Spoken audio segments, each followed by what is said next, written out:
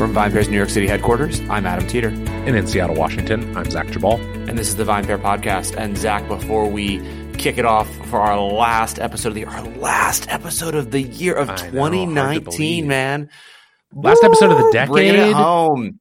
Yeah. Bringing it home. Do you have any big New Year's Eve plans? Well, New Year's Eve is my birthday. So Are you serious? I am serious, Oh, that's hard. I always felt bad for the kids who were born on like New Year's Eve or like Christmas Day or Valentine's Day, or, you just always feel bad for those kids because you're like, God, your parents probably just like celebrated both things at the same time. Like, it's okay. Yeah, I mean, New Year's was not the worst birthday to have from that standpoint. I guess you always get a party. Yeah, so it was kind of a good thing. It was a good thing kind of when I was a kid because I would usually have a birthday party on that day. It was good because, no one had school the next day or anything, so I could always have a party on my birthday, whereas I think if you have a birthday in the middle, any random day during the middle of the school year, you probably have to wait till the weekend to have a party. So I could always usually have one on my birthday. And my friends' parents were always super happy to send them to like my house for a sleepover because then they could actually go out for New Year's Eve. My parents were maybe mixed on the your parents were less heavy, but they got the tax break when I was born at the very end of 1983 instead of the first day of 84, so they were happy about that. And then I think as an adult, it's weird in the restaurant industry because as will be the case this year, I often work on my birthday, so it's not like I get to go celebrate exactly. But I kind of like working on my birthday. It gives me something to do, and then I usually do a little family lunch or something the day of, and then whatever. I feel like kind of as an adult, birthdays are everyone can have their own opinion. Some people really like to celebrate. I think that's great. For me, it's like I don't need a big party anymore. I'm sure the staff is probably pretty cool with you, right? Like pretty good to you, right? Like people that you work with are probably pretty nice on your birthday. Yeah. And then New Year's Eve people are in good. So I would assume maybe so I have a question, like on New Year's Eve, working the restaurant, do people this is really, fascinating to me. Do you guys get drunk a little bit after work? Like, does everyone go out together? Like, what happens? Because you're basically taking care of the entire, the guests who are there, and there's all this, pent up, anxiety about, oh my God, is this going to be a special New Year's Eve or not? It better be a special New Year's Eve. And, are you guys also trying to take part? Or are you imbibing? What happens? Or do you just lose New Year's Eve altogether? I mean, I think it depends a little bit where you work. If you're one of the kind of places where, the restaurants I've worked in have, well, it's depended a little bit, but often have not been places where people necessarily are going to stay super late. Like they might go out to have dinner and then they're going to go somewhere to watch fireworks, or they're going to go to another event or something like that. So places where it tends to quiet down a little bit earlier, I think you can kind of then, the staff usually sticks around and has a drink or goes somewhere else together. I will say that two things about New Year's Eve, and it's not just New Year's Eve, but it's one of the most extreme examples. It's definitely a night where if you're of a certain mindset and you work in the restaurant industry, you kind of almost it's a night where you just kind of go home because it's such a shit show everywhere. Bars are packed. There's always cover charge. There's always just, it's an amateur night because it's the night that everyone sort of has permission to go out and get drunk. And some people in the industry, myself included, maybe some of the more curmudgeonly folk like me, kind of just don't want to deal with it. So I might have a couple of glasses of champagne or something, but I'm, for me, it's more like I'm kind of ready to call it a night. I've also probably worked pretty hard. And for me, again, I'm not so young anymore. So it's not the kind of, when I was 25, would I go out afterwards? Of course, because I went out after pretty much every shift. But now I do a lot less of that. I will say that as far as it's definitely there's a little bit of when you get close to midnight, if you're working, usually we'll have a champagne toast or something, which is not something we do typically during service, but it's kind of accepted as we're going to do this on rare occasions. So maybe it's, maybe New Year's Eve and maybe one or two other nights out of the year that are really, really busy where you kind of want that little bit of celebration just for the staff at the end. But yeah, there are definitely restaurants and definitely people who go out and just hit it hard after their shift. But those tend to be the people who would do that on any given night, not just on New Year's Eve. All right. Makes sense. So that's interesting to me though, because I always wonder about that for sure. What's happening with the staff. And you definitely, I try to only do one thing on New Year's Eve. So I unfortunately am the person who is going to be at your restaurant till midnight. I either made plans to go to a party, or I went to a restaurant where I knew that was a thing they were doing, which is come sit down with us at 9:30 or 10, and then have a big champagne toast with us at midnight, and blah blah blah dance party afterwards. And those restaurants that I've gone to before, the staff seems to be getting pretty lit too. Yeah. But that's probably very different than like a fine dining restaurant where, you expect people to come in for like a 7:00 reservation or something and try to be done by 10 so they can get somewhere else. Yeah, for sure. So this episode, we wanted to quickly talk about, well, not quickly, but maybe quicker than the last episode because it was quite long. It's true. Basically, some of our best memories of the last decade when it comes to drinking. So as we're sort of closing in to 2019, going into 2020, talking about both things that were important to us throughout the decade. I also think just this past year, just to reflect, is always important of things that were really monumental in our drinking experience.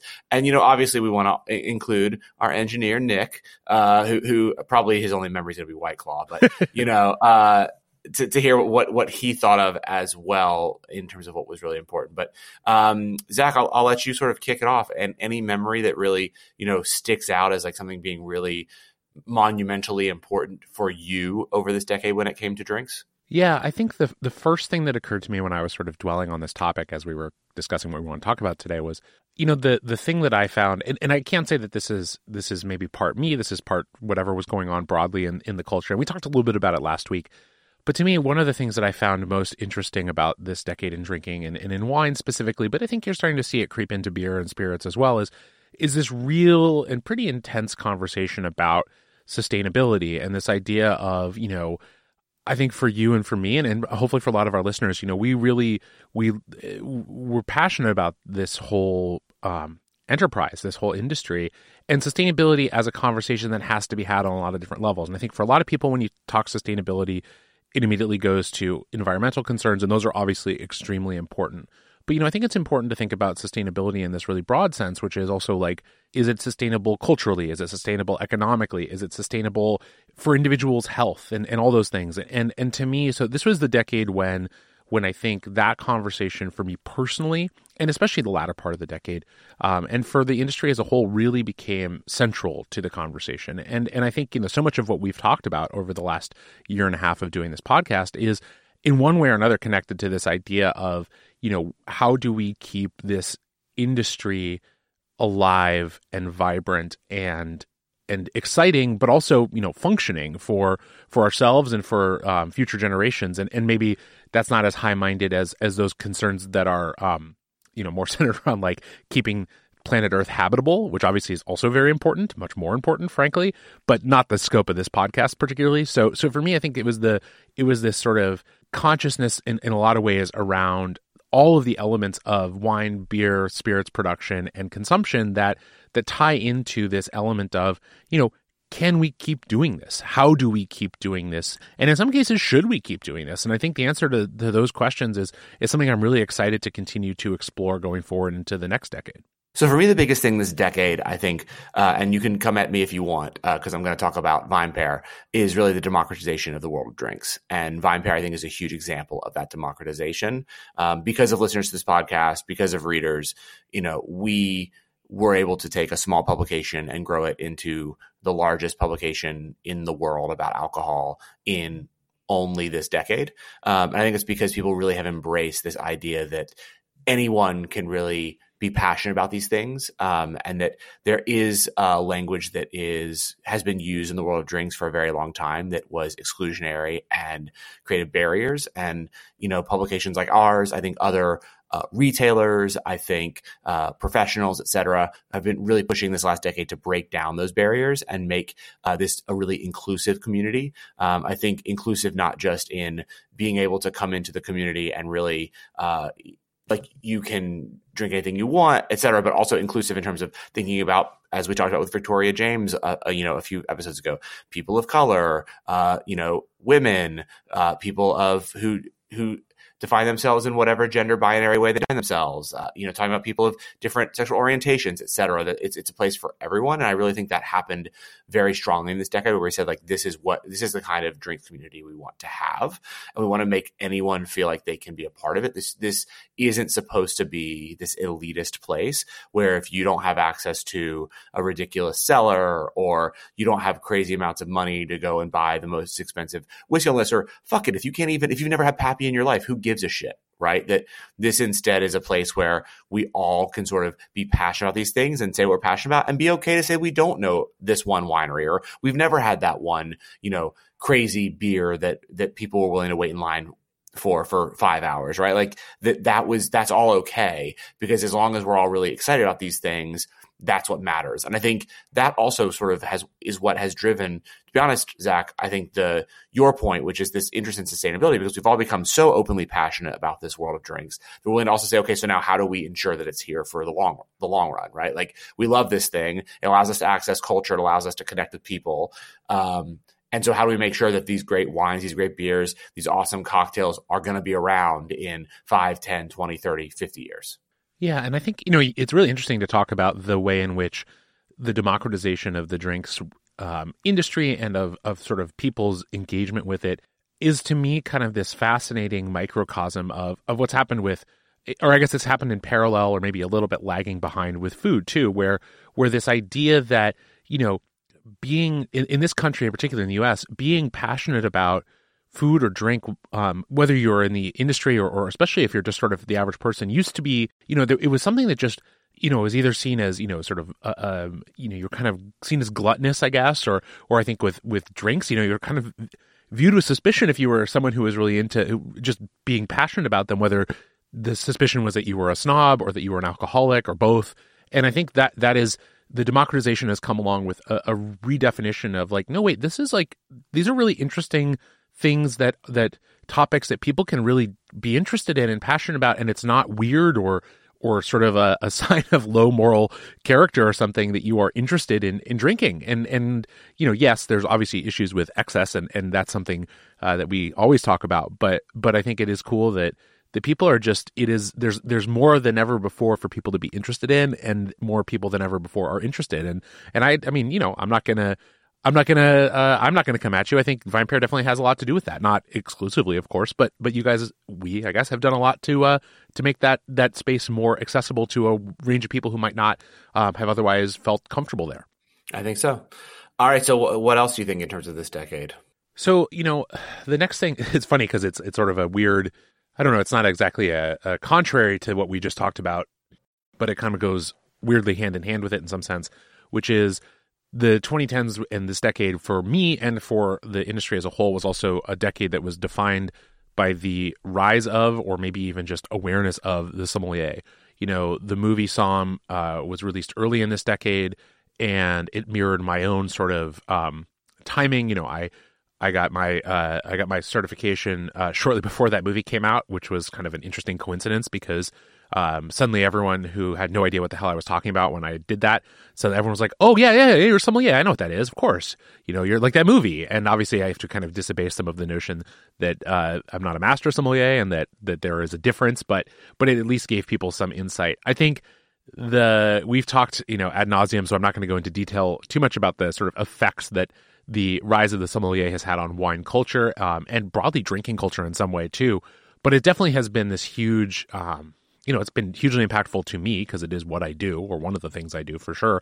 But it's also been really interesting to see how this idea, and it kind of goes back to a little bit what you were talking about, although in a slightly different way, this idea of being deeply knowledgeable about wine in particular, but I think, again, maybe anything in the beverage space can kind of apply here, is not, it's not like, it's seen as a valid choice. Now, you might still have people, we obviously have talked about, what is the future of the sommelier? What does that mean professionally? And there's lots of questions. But societally, it's now, I guess what I would say is at the end of the 20 teens, when I tell people what I do, I very rarely get a blank stare. And when I told them at the beginning of the decade, I got almost all blank stares. So that's something that's changed, and not just because of me, for sure. So basically, no one asks you anymore. So it's like, what do you actually really want to do with your life when you tell me what you want to do? Only my wife. And that's a funny, just like anecdote. Some of my friends here who work in the trade have told me, that they used to, I think, again, 10 years ago, people would say, "Oh, so like, are you trying to be an actor? Are you an artist? Like, what's your actual profession?" Like, no. My profession is drinks. Like, I'm a mixologist. I love making drinks. That's what I want to do for the rest of my life. And ultimately maybe open bars or yada, yada, yada. Or no, I'm a wine professional, or I work at a brewery. But that I think that did change. You're right, over the last decade, where in all of these professions they became really recognized by. I think the world of drinks always knew they were very very highly respected professions, but I think just in the broader sense of American culture, we all embrace them as saying, "Oh yeah, these are actual professions." Duh.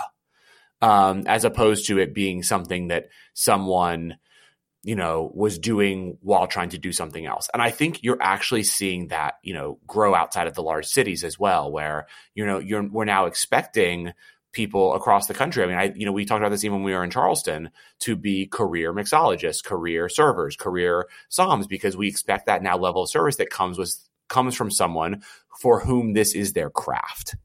And for whom they take this craft very seriously. And, I think that's changed over the last 10 years. And you're right. I think probably the movie Somm had a lot to do with it. I think just our awareness in the drinking culture had a lot to do with it. It's crazy how that changed in only 10 years.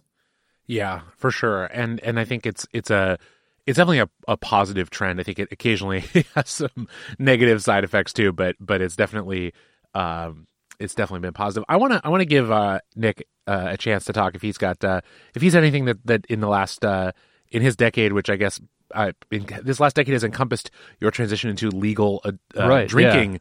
Yeah. God, because we're old. So yeah, and Nick, anything that in the last decade or whatever 8 years has since of course you didn't drink at all before you were 21. Right, yeah. 2012 turned 21, had not had a sip before then, so that was everything changed for me. I think part of what you were saying about the democratization of it, from a drinker's perspective, I wasn't sure how much of my view towards drinks changed because I started with the cheap beer, the red Solo cup in college, drinking beer that way, and then how much that has evolved within the past 7 years since then, I guess. So what I've looked for as a drinker has changed, but I also think it's probably during a time where a lot more stuff was available, and I have felt there's more availability of just like really nice beer, craft beer, and the cities I've lived in have certainly had that in Madison, Wisconsin, and now Seattle. So I think all of the things that have been available, it seems like that has changed a lot since I started drinking and has been fun to explore as a drinker. Like there's just so many other ways to experience the culture of different places through drinking, I think. And you guys talk about that a lot on this show, which has been cool to see. Yeah, I think you're completely right. That's a big thing that I definitely noticed in the last 10 years is that, first of all, you could start getting really great craft beers, especially from, cities in other cities. So I remember in the beginning of the teens, I used to have my parents actually illegally send me cans of Sweetwater. And then towards the end of the teens, obviously you can get Sweetwater now in New York and lots of places. And it's a way for me to still access the place I went to college, a brewery that I remember really well. I think that happened a lot, right? That now we're able to drink beers from a lot of different places and sort of feel like, oh, we sort of also know what's going on in that city's beer scene based on the beers that we can try where we live. And I think that's been really cool. And yeah, you're right. Like just the amount of quality choice in the last 10 years has just exploded. And I think across the board, right? In beer, in wine, and in spirits, right? Like there are so many ridiculously good gins now. It's insane. Ooh, I have gin news from around the world too. Oh, go. Yes. I'll go put that in here. So I was in Bangkok, Thailand, and I started chatting with a local because I found a lot of locals it seems like they want to practice their English. So if they heard me speaking English, they wanted to talk to me, which was kind of cool because I was traveling by myself. But anyway, one of them mentioned this distillery. I'll not mention it by name. I feel like they should pay for that on the VinePair platform. No freebies here. But I went there. You can mention it. I can mention it? Okay. Iron Balls Distillery, it was called. Iron Balls. It started by this Australian guy. And anyway, I went there, and the gin is unique because it starts with a coconut base, is what they start it with. And then they put in things like ginger and lemongrass and things that are local to Thailand. And it was unlike any other gin I've had before, super smooth, and then just probably a little bit of juniper on the very end of it. I'll bring some. I actually bought a bottle there, so I'll bring some in for Zach to try someday. That'd be fun. But it was great gin, and the guy was telling me about, they bought the distilling equipment from Germany, and so they're trying to like start that sort of culture in Thailand too, of the like local craft brews and local distilleries and things like that. And They only distribute in Southeast Asia, but they're trying to expand it. And so it was cool to see that, like this just little spot distilling its own gin in Bangkok, kind of this hidden place. I mean, yeah, you're seeing that everywhere, right? And I think we're going to see more of it in the next decade. I think, you're going to find even more people who, like, when you're in New York, you're going to say, I'd love to try the local gins in New York and the local whiskeys in New York. And I think you're going to see more bars stocking that kind of stuff, just because, again, it's this like, I want to represent the people who I know locally, who I can go to the distillery on my, day off or whatever and hang out with the distiller and see how they're making the product. And then that's the product I want to use at my bar. I think that's going to become more and more common, even more than it has this last decade, which is super cool. Yeah. And I think also, it's interesting because it raises this question of, at what point, if ever, does some of that sort of focus on local or at least regional product in all those spaces, whether it's beer, spirits, or wine, I guess, where applicable, does that cut into the sort of, major global brands? I don't think it's happened quite yet, maybe at the margins.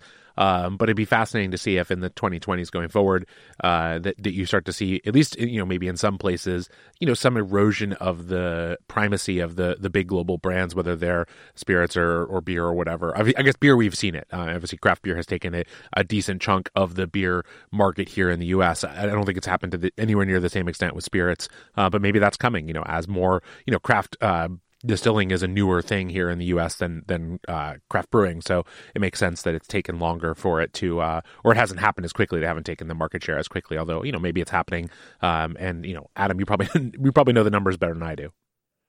I think you will see this in the same way as craft beer. It took a while with craft beer too, but for the distillers to consistently make a quality product across the board, right? So that there's not just one or two distillers that are making really great stuff, but that a bunch of people have learned how to hone the craft and really make great spirits. And that took craft beer a while too. Like we have to remember that, right? Craft beer really started with pretty much two prominent brands, right? You had like Pete's Wicked Ale, you had Sam Adams, you had Sierra Nevada, so 3 maybe. You had Anchor Steam, okay, 4.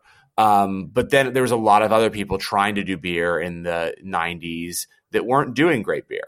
And then, more people started trading information and getting to know each other. And then a lot of people started making really good beer. And now there's still definitely bad beer out there. Like, don't get me wrong, but there's a lot of really good beer out there, more good beer than there used to be from, these craft producers. And so we've come to trust craft. I think it's going to take a little bit of time for us to really come to trust craft when it comes to distilling as well, because right now, in all honesty, the quality isn't 100% there. There are some really amazing craft distillers, and there are some craft distillers that are just realizing they can make a quick buck because they're making the gin or vodka or whiskey in their community so they can sell it, but it's not that good.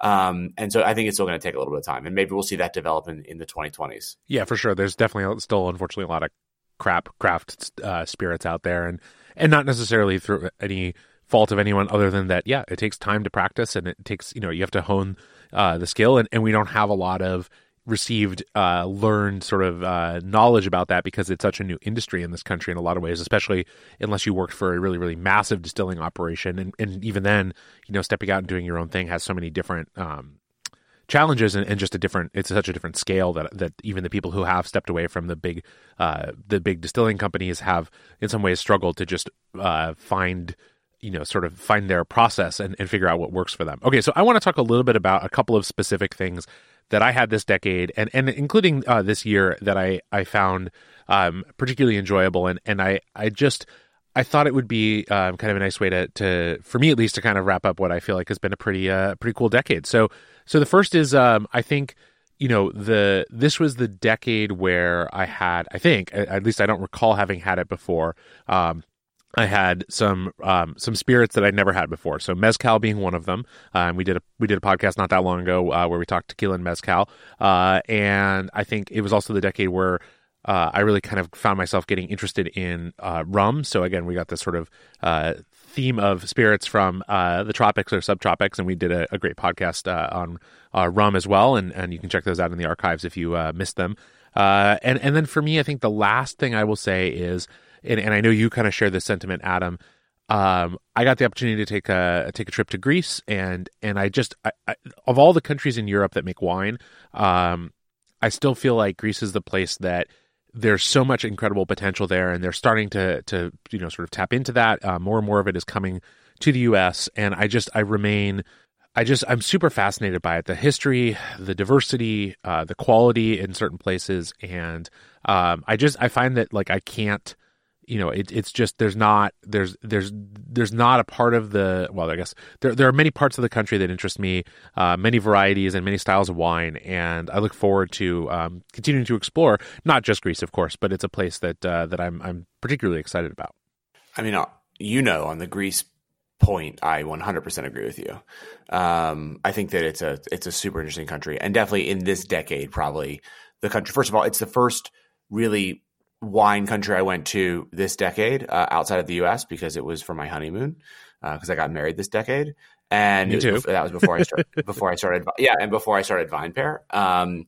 So I guess really my first wine trip was on our honeymoon when we were in Santorini. We visited all the wineries and checked out a ton of great Assyrtiko, and I've been back a few times since. I think it's an awesome country. I think also the memorable stuff for me this decade, very quickly. It definitely was also a decade where I, gained an appreciation for, lots of different styles of spirits. I think, prior to this decade, I really only drank whiskey. And so, discovering bitter spirits, Amaros, really cool gins that I talked about a bunch on this podcast already, was definitely something that was very cool for me this decade. I also, in all honesty, like really hadn't had a lot of champagne until the 20-teens, and a lot of people have gotten to have shared champagne with me, and I've understood what people are crazy about with it. I still don't drink it often because it's quite expensive, but I do understand like what your whole Somme cadre sees in it, which is I guess cool for me. It is a pretty delicious product. And then in terms of beer, I mean, I kind of just cemented the thing I like, which is at this point in time, towards the end of the decade, I'm pretty much set in my ways that I pretty much enjoy like the IPA and the New England IPA. That's still like my favorites. And I realized that like I can appreciate the sour beers, but they're like not my thing in the same way. Although I really like wines that happen to have really high acidity, so I don't totally get it. But then I don't really like the really super funky naturals. So, it is what it is. But those for me would be the biggest stuff of the decade. And I'm really looking forward to what comes in the 2020s. I'd love to hear what our readers think as well. So if you've enjoyed this podcast the last year, please give us a rating or a review on iTunes, Stitcher, Spotify, wherever you get your podcasts. iTunes, guys, and gals, is the most important. It really is the place where the majority of you are listening and where the majority of people discover the show. So if you can leave us a really good rating, five stars only, and a good review, that would be awesome. And then also shoot us an email at podcast@vinepair.com and tell us what were some of your most memorable memories of the memorable things of the decade, drinks, et cetera, that you tried, events that happened. And I'd love to also hear, it'd be really cool if you could shoot us some of your predictions for what you think is going to happen in the world of drinks in the 20s. I think the roaring 20s are definitely coming back, and it'll be really interesting to see what happens in the world of drinks in the next 10 years. Zach, as always, it has been a pleasure. Thanks for coming on this journey with me in 2019. And I will see you right back here 2020. Same to you, Nick. Just don't drink too much White Claw over New Year's Eve. Deal. And I will say before we wrap up here, you guys mentioned 2 episodes ago the aged eggnog. And when I listened to that, I was catching up on the show. Great shows, by the way. It did fall apart when I was gone. Yeah. I have been aging some eggnog for just over a month based on Alton Brown's recipe. And I'll probably make Zach try some next time I see him. Yeah, he can bring it in. I gotta hear what you think about it. My first drink of the new year. Wonderful. Well, Zach, I'll see you here, and everyone else, have a wonderful, wonderful New Year's Eve. Happy, joyous holiday season, and all best for 2020. Sounds great. Thanks so much for listening to the VinePair podcast. If you like what you've heard, please rate us or review us wherever you get your podcasts. It really helps people discover the show. Now for the credits. The VinePair podcast is produced by myself and Zach Jabal and is engineered by Nick Patry. We're recorded out of Cloud Studios in Seattle, Washington, and also in our New York City headquarters. I'd also like to give a special shout out to my co-founder, Josh Malin, and the rest of the VinePair staff who help us conceive of the show every single week. Thanks again for listening.